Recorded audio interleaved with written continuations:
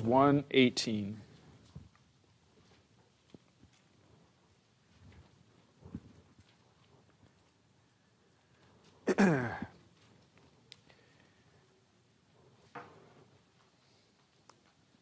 For the wrath of God is revealed from heaven against all ungodliness and unrighteousness of men who by their unrighteousness suppress the truth. I've simply called this message, Will You Face the Wrath of God? Now, in the previous two verses, Paul declares those powerful, hope-filled words, "For I am not ashamed of the gospel, for it is the power of God for salvation for everyone who believes, the Jew first and also the Greek. For in it," that is in the gospel, "the righteousness of God is revealed from faith for faith, as it is written, the righteous shall live by faith." The gospel reveals the righteousness of God. Children, sometimes you play hide and seek and you are looking for someone who's hidden, and you uncover them, and it's a great moment of joy and laughter. And that is what the gospel does to the righteousness of God. It reveals it, it uncovers it, it shows us God's righteousness, that it is only one way for you to have the righteousness of God, and that is through faith in Christ alone. That's it. There is no other way for you or I to stand before a holy God and not be destroyed, to not be consumed. It's in Christ alone. It's by faith alone. And the Spirit of God takes that thought of by faith, through faith, for faith, the righteous shall live by faith, and connects the glorious gospel to our verse today with the bridge of just that small word for. Why? Why is righteousness only gained by faith? Why is Paul so eager to preach the gospel? Remember, this is written to a church. These people are professing believers. He is eager to preach the gospel to a church. Why? What is motivating him? We're told, for the wrath of God is revealed from heaven.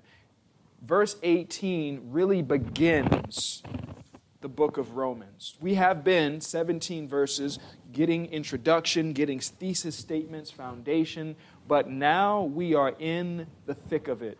This is where the gospel proclamation begins. And for about 2.5 chapters, Paul is going to focus on the sin of everybody. He's going to condemn Gentiles and Jews alike. And in chapter 3, we get those amazing words, there is none righteous, no, not one. What is the point of all this? To paint the backdrop as dark as possible to show the glorious light of salvation by faith alone. It's necessary.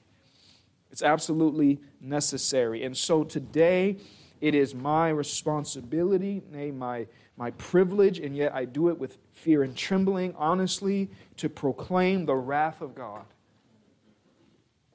Because that's what our text says. For the wrath of God is revealed from heaven.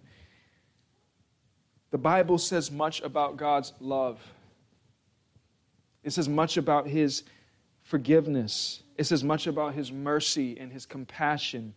But A.W. Pink said in his amazing book, The Attributes of God, a study of the concordance will show you that there are more references in Scripture to the anger, fury, and wrath of God than there are to His love and tenderness. Did you know that? And knowing how much the Bible talks about His steadfast love and the love of God and the forgiveness of God and the mercy of God, as much as the Bible focuses on that and draws our attention to that, it is a very sobering reality that it's not even close. That the wrath and anger and fury of God is talked about far more. Do you want to be biblically balanced? Do you want to talk the way the Bible talks? Then speak much of his wrath. The wrath of God from heaven. All mentions of hell, the lake of fire, the wrath of God, all point us to the same reality. And this is what it is. It's as the psalmist said, that God is angry every day. As Jonathan Edwards so appropriately titled that message, Sinners in the Hands of an Angry God. God is angry, and he has a right to be angry. It's not like Jonah, who was asked, do you have a right to be angry? And he said he did. He had no right to be angry. But God, on the other hand, has every right to be angry, and he is. The same God who is love is full of wrath, and he doesn't hide it. He's not ashamed of it, and neither should we be. So in our text today, I want to bring you all face to face with 5 truths. 1, you must understand what the wrath of God is. 2, you must identify what the wrath of God looks like. 3, you must recognize who the wrath of God is meant for. 4, you must determine what causes the wrath of God. And then lastly, you must flee from the wrath of God. First, you must understand what the wrath of God is. For the wrath of God.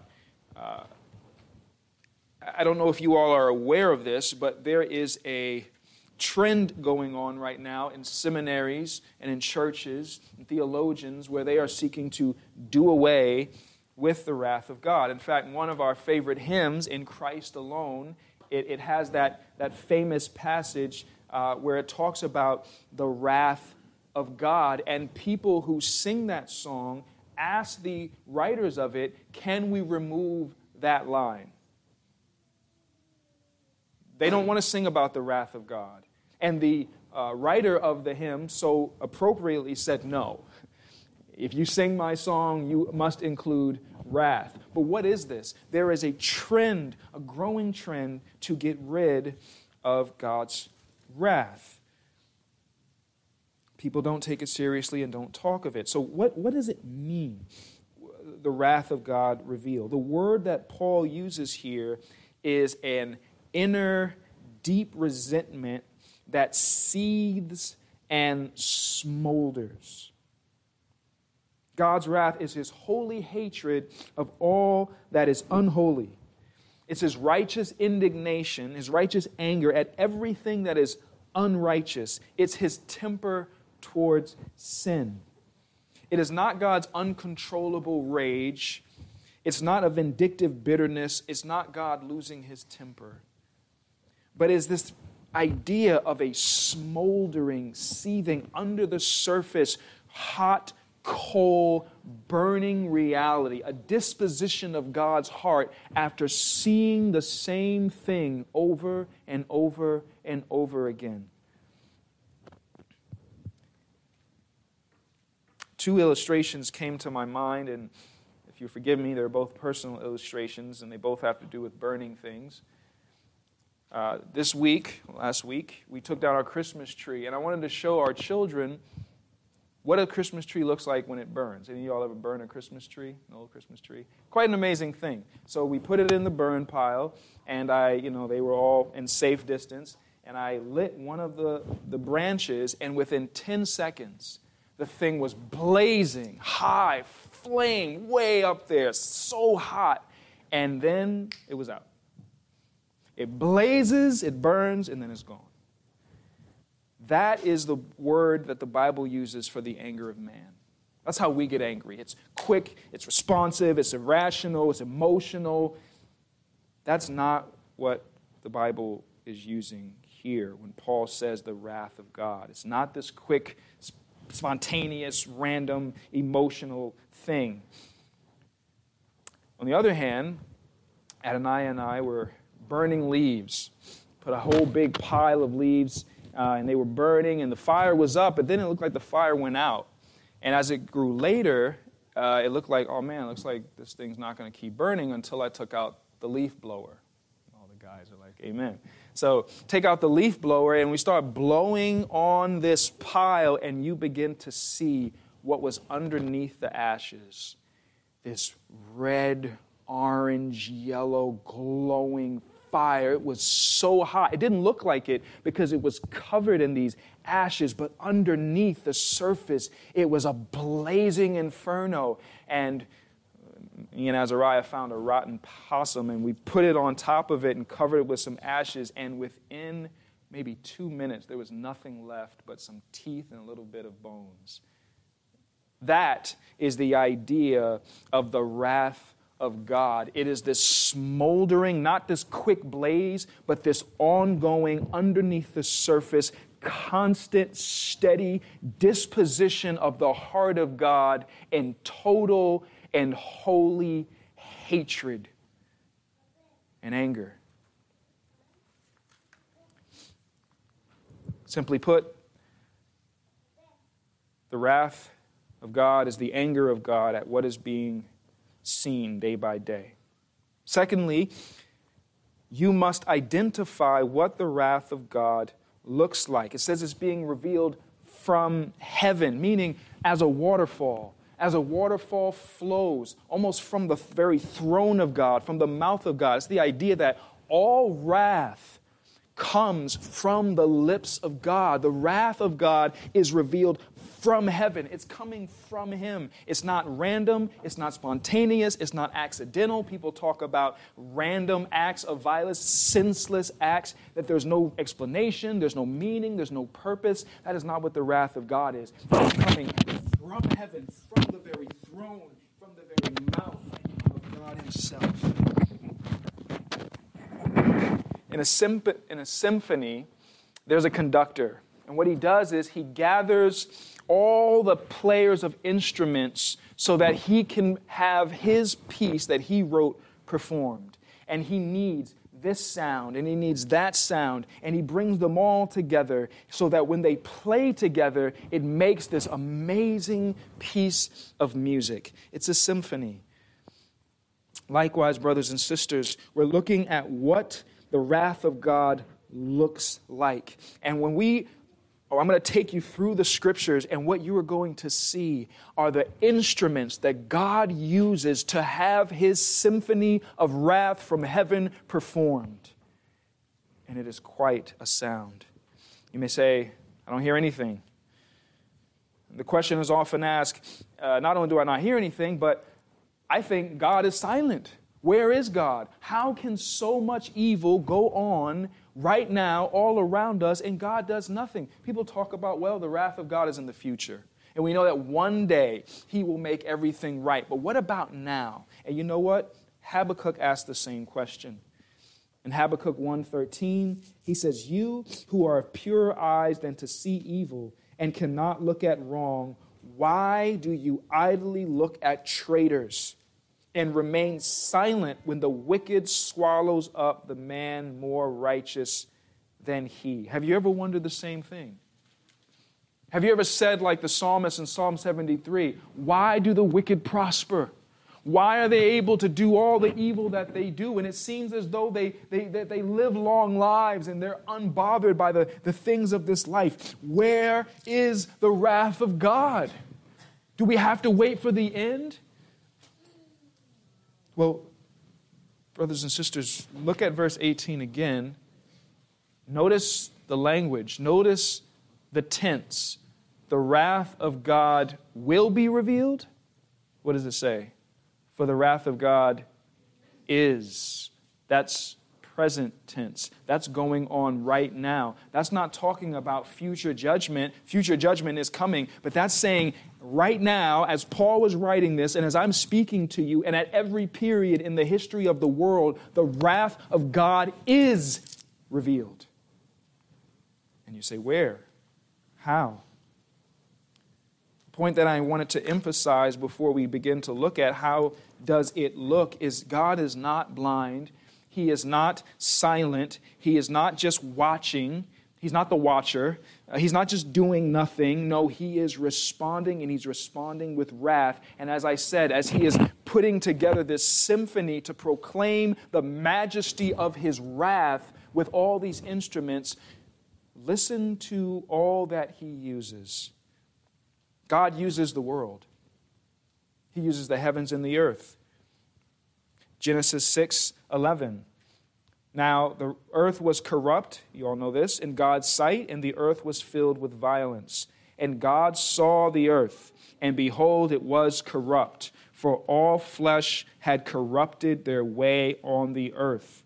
And God said to Noah, I have determined to make an end of all flesh, for the earth is filled with violence through them. Behold, I will destroy them with the earth.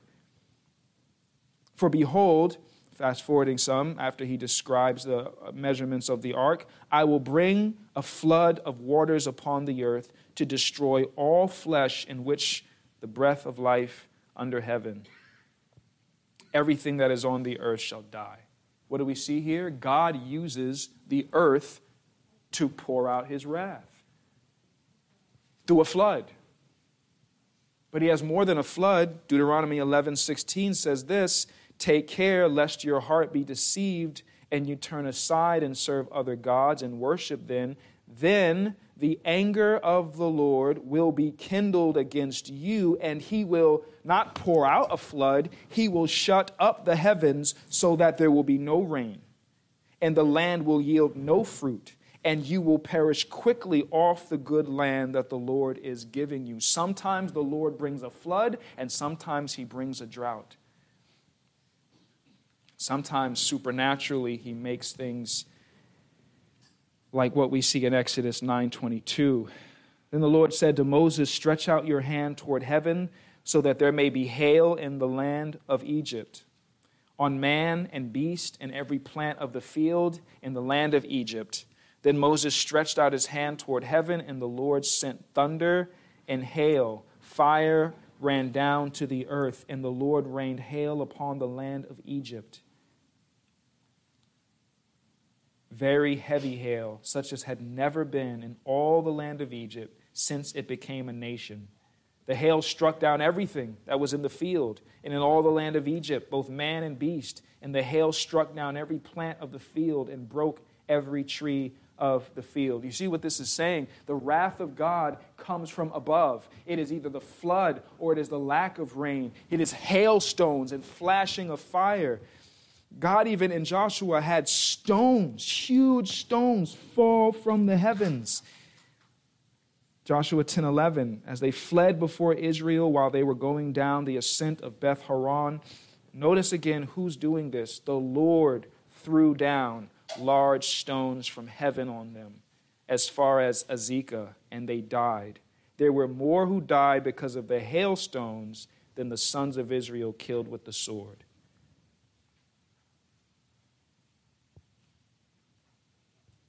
From above, the wrath of God using the heavens.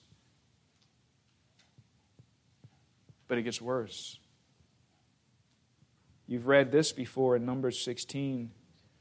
There was a man named Korah, and he led a rebellion. And as soon as he had finished speaking all these words, the ground under them split apart. The ground opened up and swallowed them. And the earth opened its mouth and swallowed them up with their households and all the people who belonged to Korah and all their goods. So they and all that belonged to them went down alive into Sheol, and the earth closed over them. This is not just an earthquake. Earthquakes don't split apart and then close over. No, God commanded the earth to open its mouth, swallow these people like a large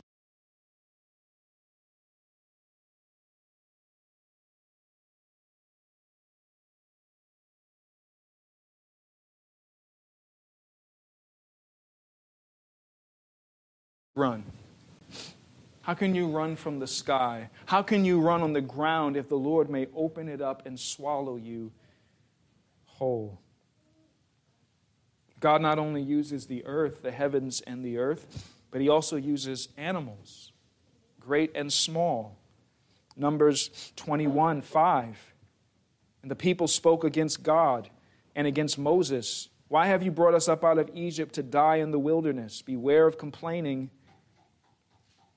For there is no food and no water, and we loathe this worthless food. How did the Lord respond? Then the Lord sent fiery serpents among the people, and they bit the people, so that many of Israel died. God used snakes.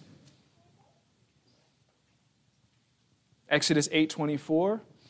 And the Lord did so. There came great swarms of flies into the house of Pharaoh and into his servant's house throughout all the land of Egypt. The land was ruined by the swarms of flies. I won't go through all the plagues of Egypt, but you do know many of them, God used animals. He used creatures. Leviticus 26 sums it up. Verse 21, then if you walk contrary to me and will not listen to me, I will continue striking you sevenfold for your sins. I will let loose the wild beasts against you. God has the wild beasts of this world restrained.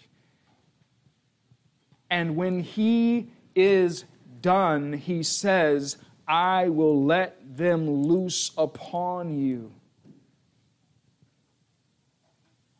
which shall bereave you of your children and destroy your livestock and make you few in number, so that your road shall be deserted. God uses the world. God uses animals. God uses sickness and disease. We're looking at what does the wrath of God look like. And you must understand it, because when you say it is being revealed and you say, I don't see hellfire. Well, here is how it is being revealed. How many of you have heard of the Black Plague, the bubonic plague? Now, that was an utterly destructive thing. And how was it spread? Who knows? Rats. Actually, the fleas on the rats. And they didn't know what was causing it. But long before that plague, 1 Samuel records another plague spread by the same thing. This is when the Ark of the Covenant was taken by the Philistines, and something happened to those people. Chapter 5, verse 9, after they had brought it around, the hand of the Lord was against the city. Again, notice this is the Lord doing this.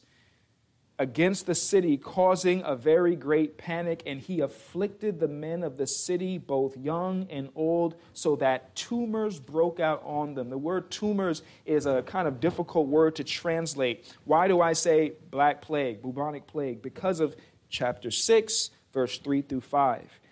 He says, so you must make images of your tumors, and notice this, and images of your mice that ravage the land. The understanding is the mice were spreading the disease which was causing the tumors, and how do they get rid of it was by making these golden tumors and these golden mice as an offering to God, so that he would stop pouring out his wrath upon them. Long before there was the bubonic and black plague, there was this. 2 Samuel 24:15, so the Lord sent a pestilence on Israel from the morning until the appointed time, and there died of the people from Dan to Beersheba 70,000 men. 70,000 people died by pestilence, not because of the transmission of some virus, not because people didn't have a vaccine or weren't wearing a mask, because God in his wrath poured out his pestilence upon the people. He uses sickness. This was actually one of the curses of the law in Deuteronomy 28:58. If you are not careful to do all the words of this law that are written in this book, that you may fear this glorious and awesome name, the Lord your God, then the Lord will bring on you and your offspring, listen, extraordinary afflictions, afflictions severe and lasting, and sicknesses grievous and lasting, and he will bring upon you again all the diseases of Egypt, of which you were afraid, and they shall cling to you. Every sickness also, and every affliction that is not recorded in the book of this law, the Lord will bring upon you until you are destroyed. God's wrath is revealed from heaven against all ungodliness and unrighteousness of men. But he doesn't just use the sickness of the body. He also uses the sickness of the mind. Again, Deuteronomy 28, verse 28, the Lord will strike you with madness and blindness and confusion of mind, and you shall grope at noonday as the blind grope in darkness, and you shall not prosper in your ways, and you shall be only oppressed and robbed continually, and there shall be no one to help you. Zechariah 12:4, on that day, declares the Lord, I will strike every horse with panic and its rider with madness. We know about Nebuchadnezzar, but that is not the only occasion where God has taken the sanity of people because of his wrath. He said, I'll strike you with madness. I'll strike you with confusion of mind. Even your horses will be thrown into a panic. You won't know where you're going or which way is up. And this is all the wrath of God. God uses the earth. He uses animals. He uses sickness. He uses angels. 1 Chronicles 21:15, and God sent the angel to Jerusalem to destroy it. I want you to really think about this, because if you are not in Christ, this is the whole point Paul is bringing out. Why is it so important that salvation is by faith? You need faith. If you're not in Christ, then you are under this wrath. And how can you escape the sky or the earth or the animals or sickness? Where can you go from angels? God sent the angel to Jerusalem to destroy it. 2 Kings 19:35. And that night the angel of the Lord went out and struck down 185,000 in the camp of the Assyrians.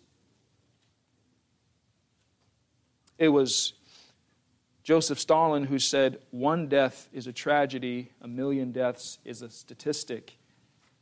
And we can hear 70,000, 185,000, and it just goes over our head. But really think about that. Everybody in this room would be dead like that. And we're not even, 100? 185,000 people. You don't even know 185,000 people. That will be everybody that you know, plus. Just like that. You say, well, all this is Old Testament. Acts 12:22. First off, we don't need to make that distinction. It's the same God, but your point is taken. Acts 12:22. The people were shouting, the voice of a God and not of a man. Immediately an angel of the Lord struck him down because he did not give God the glory, and he was eaten by worms and breathed his last.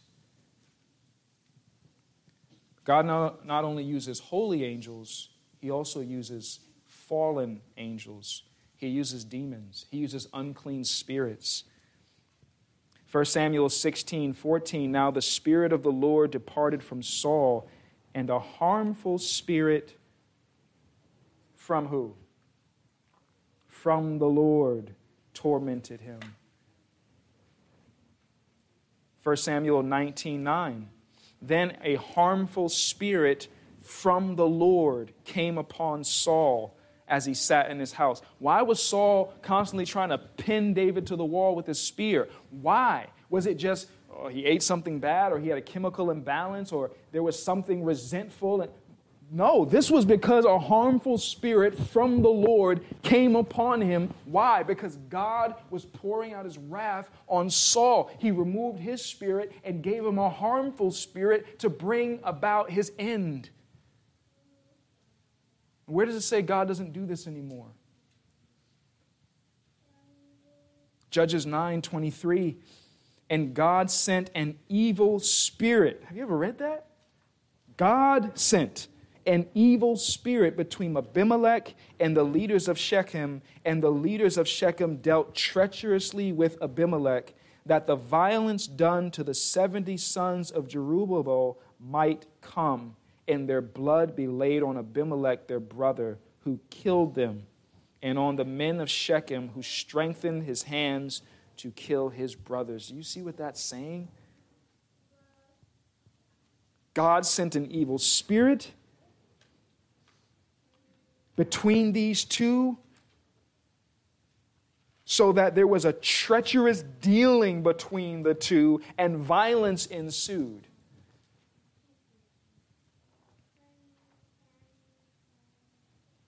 First Kings 22:19. And Micaiah said, therefore hear the word of the Lord. I saw the Lord sitting on his throne, and all the host of heaven standing beside him on his right hand and on his left. He has control of all spirits, holy and fallen. And the Lord said, who will entice Ahab that he may go up and fall at Ramoth Gilead? Why did Ahab fall? And one said one thing, and another said another. Then a spirit came forward and stood before the Lord, saying, I will entice him. And the Lord said to him, by what means? And he said, I will go out and will be a lying spirit in the mouth of all his prophets. All these TBN televangelists, money-stealing liars, why are they prophesying falsely? I think it's right here. God has turned them over to his wrath, and lying spirits are causing their prophets to prophesy falsely. He said, you are to entice him, and you shall succeed. Go out and do so. Now, therefore, behold, the Lord has put a lying spirit in the mouth of all these your prophets. The Lord has declared disaster for you. When Romans 1 says, haters of God, this is the God that people hate, because this is what he does. Do you know him? How can you withstand evil spirits, holy angels, sicknesses, diseases, animals, flies, snakes, heavens, earth? How can you withstand such power and wrath? God uses men. He uses the nations. 2 Kings 22:16, thus says the Lord, behold, I will bring disaster upon this place and upon its inhabitants, all the words of the book that the king of Judah has read, because they have forsaken me and have made offerings to other gods, that they might provoke me to anger with all the work of their hands. Therefore, my wrath will be kindled against this place, and it will not be quenched. How does God do this? As I said, he uses the nations. Jeremiah pled with the people, repent, repent. Or who was going to come? Babylon. In Jeremiah 8:16, he describes this. The snorting of their horses is heard from Dan. At the sound of the neighing of their stallions, the whole land quakes. They come and devour the land and all that fills it, the city and those who dwell in it. For behold, I am sending among you serpents, adders that cannot be charmed, and they shall bite you, declares the Lord. That's not literal snakes here. This is figurative language speaking of the nation of Babylon. Isaiah 10:5, woe to Assyria, the rod of my anger. The staff in their hands is my fury. Think of that. Was Assyria a godly nation? No. And yet the Bible says their fury, their staff, is his fury. Against a godless nation I send them. Assyria was godless. Against the people of my wrath I command him to take spoil and seize plunder and to tread them down like the mire of the streets. And then, of course, we know he uses godly nations as he did in 1 Samuel 15, which we looked at a few weeks ago. Samuel said to Saul, "The Lord sent me to anoint you king over his people Israel. Now, therefore, listen to the words of the Lord. Thus says the Lord of hosts, I have noted what Amalek did to Israel in opposing them on the way when they came up out of Egypt. Now go and strike Amalek and devote to destruction all that they have. Do not spare them, but kill both man and woman, child and infant, ox and sheep, camel and donkey." And this is just a snapshot. There are over 600 references in the Old Testament alone to this kind of thing.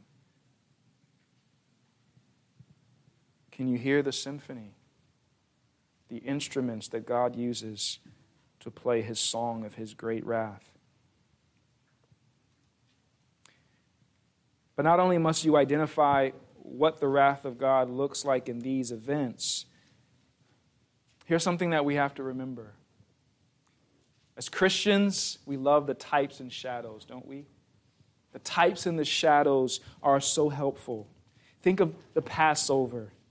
I mean, it's a glorious thing to see the destroyer pass over the people who were inside with the blood on their doors, right? And you know this about every type and every shadow. The fulfillment is greater, better, and more glorious than the type, right? Thus it is. Christ is our Passover. He's so much better than the ceremony, than the feast itself, because he is the fulfillment, and he does rescue us from the wrath to come. The Ark of the Covenant was a glorious thing to see. Man, the presence of God and somehow dwelling in the midst and on this box, he's seated above the cherubim, and yet we know that that is just a type and a shadow, for the fullness of God was pleased to dwell, not in a box, but in who? Christ. The fulfillment is always better than the type. It's always stronger. The land of promise. What a sight that must have been to see. Trees and grass and forests and animals and the beauty of it all. A land flowing with milk and honey. And we know that that is pointing to the ultimate reality of what? Of heaven, of paradise. See, the type is good, but the fulfillment is bigger. Well, that's also true when it comes to wrath.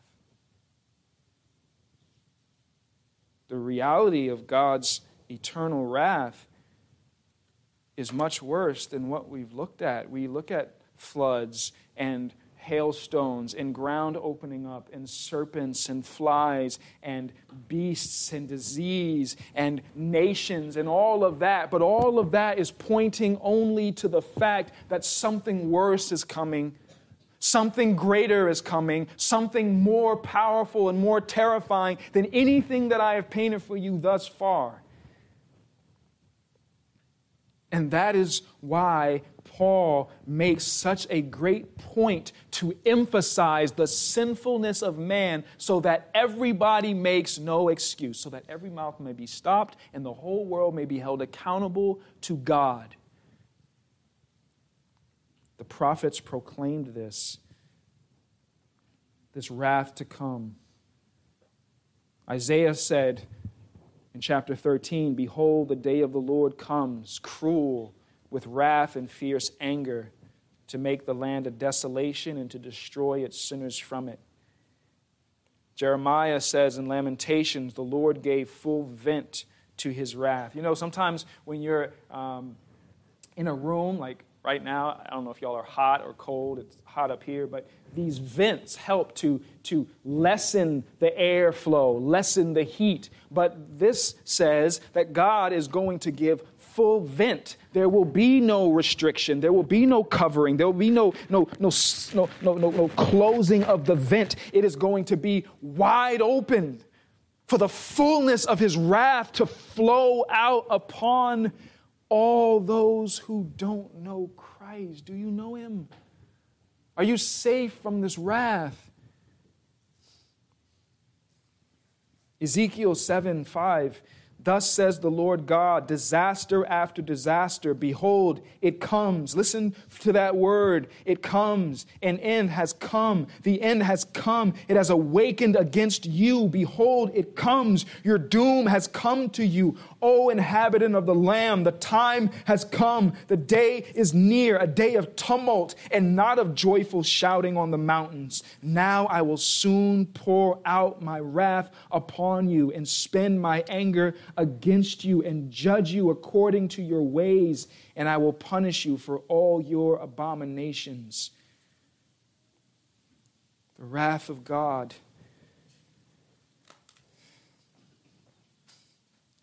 Well, I trust you get the point. At this point, as we behold these terrifying verses about the wrath of God, not only must you understand what it is, define it, not only must you understand what it looks like and see the different ways in a temporal way as well as in an eternal way, but you must understand and recognize who God's wrath is against. Who is it for? Sometimes there's mail that comes to the house and we say, oh, wrong address. This isn't for me. It wasn't addressed to me. But God's wrath is addressed to certain individuals. And who is that? According to this verse, against all ungodliness and unrighteousness of men. You notice the language? He said, against all. No one is excluded. Nobody is left out. And more importantly, no behavior is left out. Against all what? All major sins? Cardinal sins? Venial sins? Is there this, well, God's wrath is poured out only for that major stuff, like when you do that illegal stuff, when you do that big church discipline stuff, but not against gossiping or exaggerating, or impatience, unkindness, disobedient to parents. Paul's going to lay out the whole list, and we're going to get into specifics, but the point is here, all ungodliness. Now, some people try to make a distinction between ungodliness and unrighteousness, and they say that ungodliness means toward God, like the first table of the law, and unrighteousness is towards man, the second table. And I agree with Calvin, where he said, some make a difference between impiety and unrighteousness and think that by the former word is meant the profanation of God's worship and the latter injustice towards men. But as the apostle immediately refers this unrighteousness to the neglect of true religion, we shall explain both as referring to the same thing. You see what he's saying there? If you look down to verse 21 and 23, God is explaining exactly what this ungodliness and unrighteousness is. For although they knew God, they did not honor him as God or give thanks to him, but they became futile in their thinking and their foolish hearts were darkened. Claiming to be wise, they became fools and exchanged the glory of the immortal God for images resembling mortal man and birds and animals and creeping things. This ungodliness and unrighteousness of men, this is what it is. Ungodly means you are doing, saying, responding, acting, thinking in a way that's not like God would speak or think or respond or act. It's ungodly. There's a term in the military when an officer commits a crime, it's called conduct that is, anybody know? Unbecoming of an officer and a gentleman. It's not becoming. It doesn't fit. It's not appropriate. That's not how officers act. Likewise, you were created to glorify God. You were made in the image of God to reflect how He is. That's what we were made for, to show the way we treat people, that's how God would treat people. The way we value the Word of God, that's how God values His Word. That's how God values His glory. That's how God values time and love and justice and righteousness and all the rest. But what have we done? We bear the image of God but do not act like Him. Ask yourself, this week,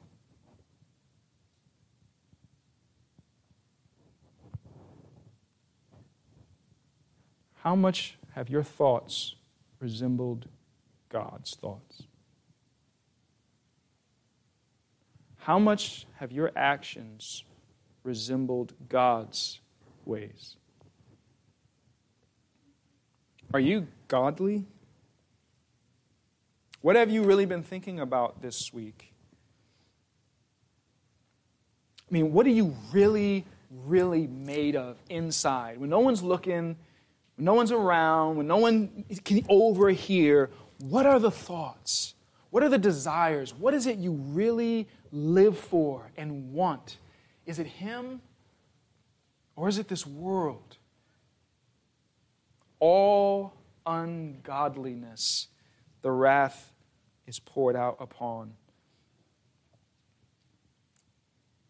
And not just the ungodliness of others.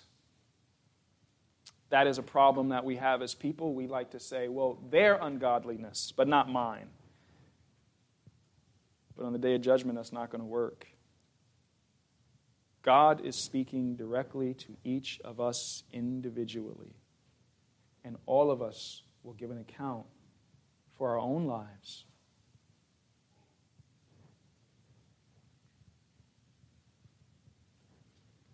All ungodliness, all unrighteousness of men.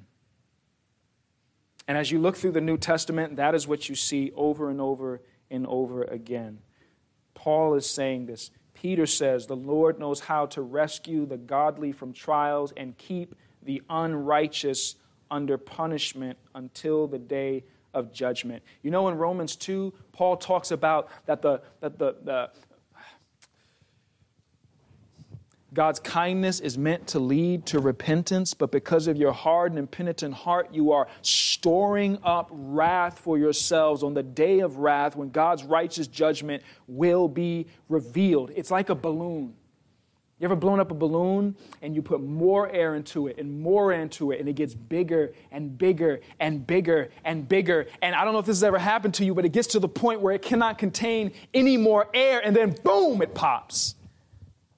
That is what this is saying, that the storing up of wrath is building and rising for the day of wrath. And God has been kind and He's been patient and He's allowed opportunities to repent and to believe. He's given opportunities to look to Christ, but because of a hard and impenitent heart, it's been rejected.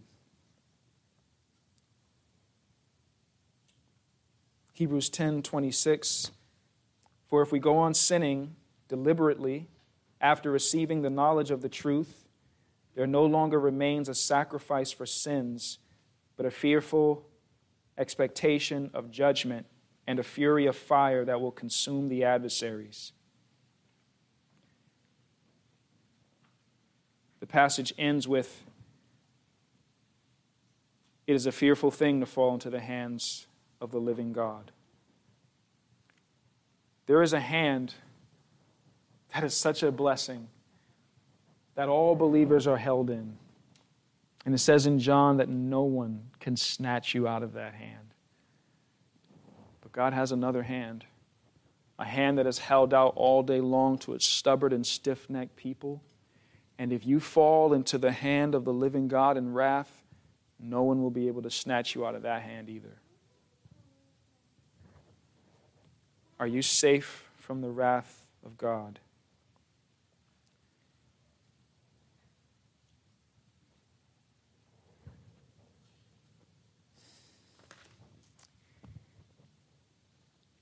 Well, I have more here than I can say about wrath, but I would like to bring out some words of Jesus. Matthew 5:29, Sermon on the Mount. He says, if your right eye causes you to sin, tear it out and throw it away, for it is better that you lose one of your members than that your whole body be thrown into hell. People are saying, well, people go to hell because they walk into it. God is just giving people what they want. Since they don't want to be with Him, He just gives them the desire of their heart. That's not what this says. This says that God throws people into hell. He throws them. And I tremble to think that there are some under the sound of my voice, with all the warnings you've heard, will still be thrown. Will still be thrown. Which brings us to the next point. You must determine what causes God's wrath. Yes, it's towards the ungodly, and yes, it's toward the unrighteous. And this is a wrath that is both now and to come. It is a wrath that is talked about from the prophets to the apostles to Jesus Christ Himself, the Lord. This is a wrath that is intense and holy and too great to bear. It's a wrath that's eternal. It won't stop. You remember Cain when God pronounced judgment on him and He said, my punishment is too much to bear. And what did God do? He lightened the load. But this wrath, you will cry, it's too much. Please stop. I can't take any more. And He will not. Why? Why such an intensity? Because all ungodliness and unrighteousness of men who do what? Who by their unrighteousness suppress the truth.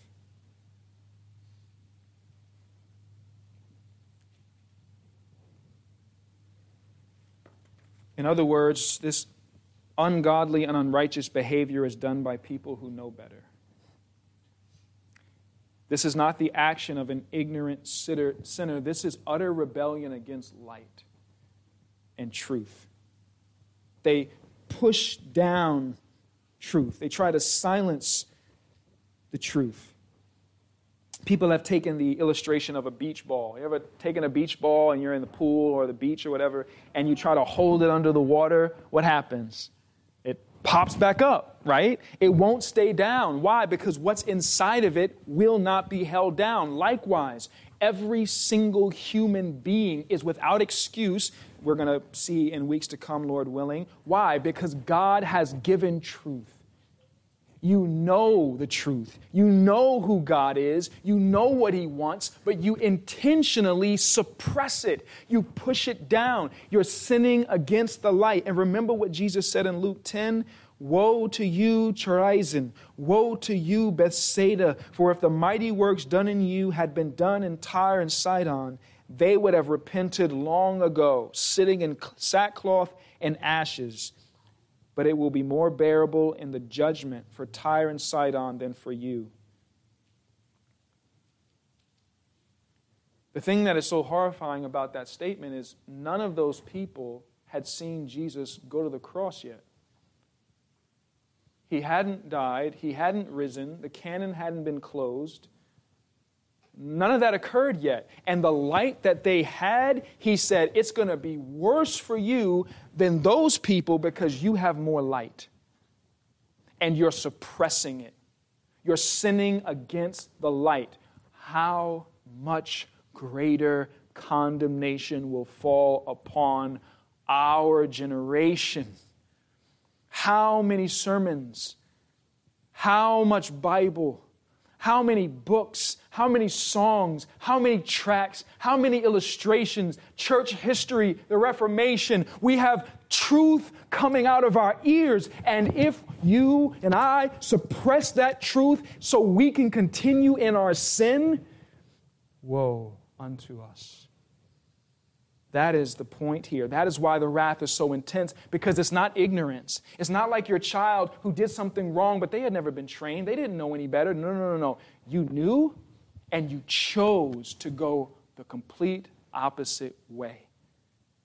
They suppress the truth in unrighteousness. That is terrifying.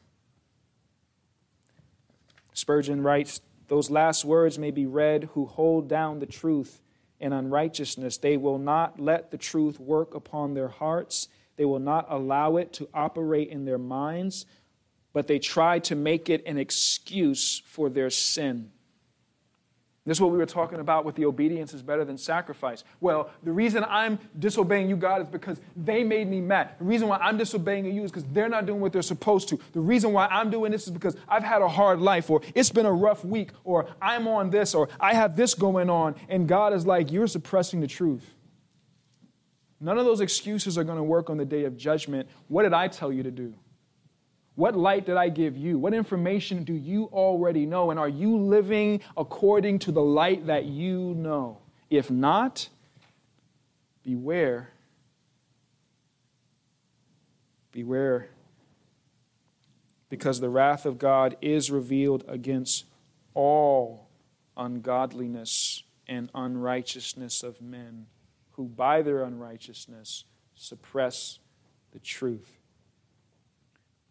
Well, this brings us all to the one place of hope.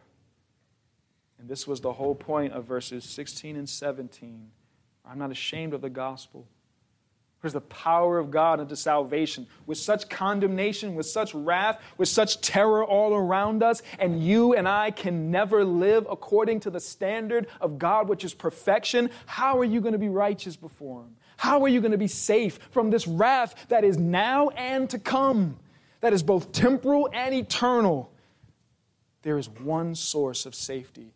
There is one place of refuge, and it is Jesus Christ alone. He is the shelter. He is where you must flee from the wrath of God to. Psalm 55:4 says, my heart is in anguish within me.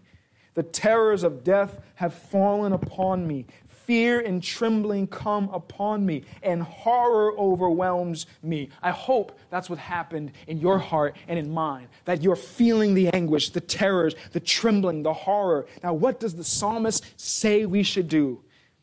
And I say, oh, that I had wings like a dove. I would fly away and be at rest. Yes, I would wander far away. I would lodge in the wilderness, Selah. And listen to this. I would hurry to find a shelter from the raging wind and tempest. Hurry to find a shelter.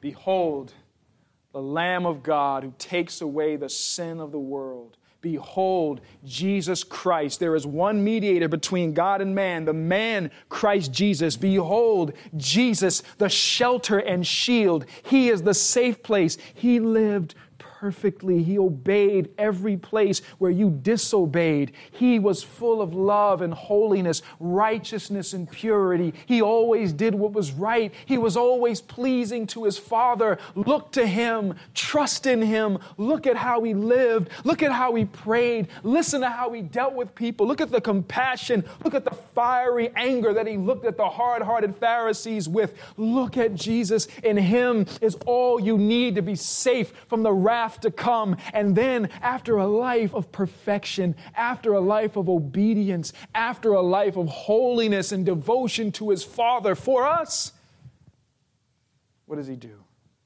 He goes to the cross. He is a shield. He is a shield.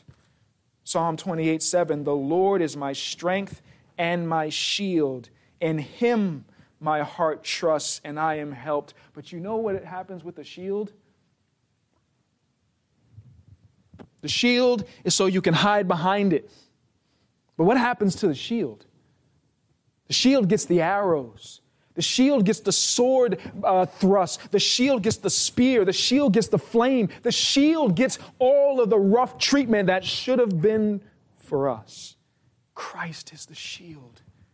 And He takes the wrath of His Father full, uncut, unedited. Oh, in hell, we would all cry, God, please spare me. Please stop. Please turn it off. I can't take it anymore. But the Son of God cried out, my God, why have you forsaken me? He took that wrath so that you could be spared. He is the shield, and you can hide yourself behind him. But brothers and sisters, sinners, listen, please make sure that all of you is behind him. Don't leave some out. It's a narrow way. Enter in, strive in, get all yourself behind Christ. Trust in him completely, because even if a leg or an arm is left out, that wrath will consume you. Only those who are hidden within the cleft of the rock, and the rock is Christ, will be safe. Only those who are fully in the house when the destroyer comes will be saved from the wrath to come. Only those like Rahab, when she had that scarlet cord, and only those who were in her house who had that scarlet cord were safe from the destruction that came. Likewise, if you are not fully in Christ, if you're playing around with your soul, if you're compromising, if you're holding grudges, or you're keeping secret sins, or whatever you're doing, let it all go. What will a man give in exchange for his soul? It's not worth it. The wrath of God is revealed from heaven against all ungodliness and all unrighteousness of men who by their unrighteousness suppress the truth. And there is one place of escape. Flee to Christ. He knows what you've done, and he will pardon you. He will love you. He will forgive you. He will save you. He will change you. He will not cast you off. Repent of the suppression of sin. Repent of your ungodliness. Repent of your unrighteousness. Turn your mind. Fix your eyes upon Jesus. Look upon his wonderful face. Amen. Father, thank you.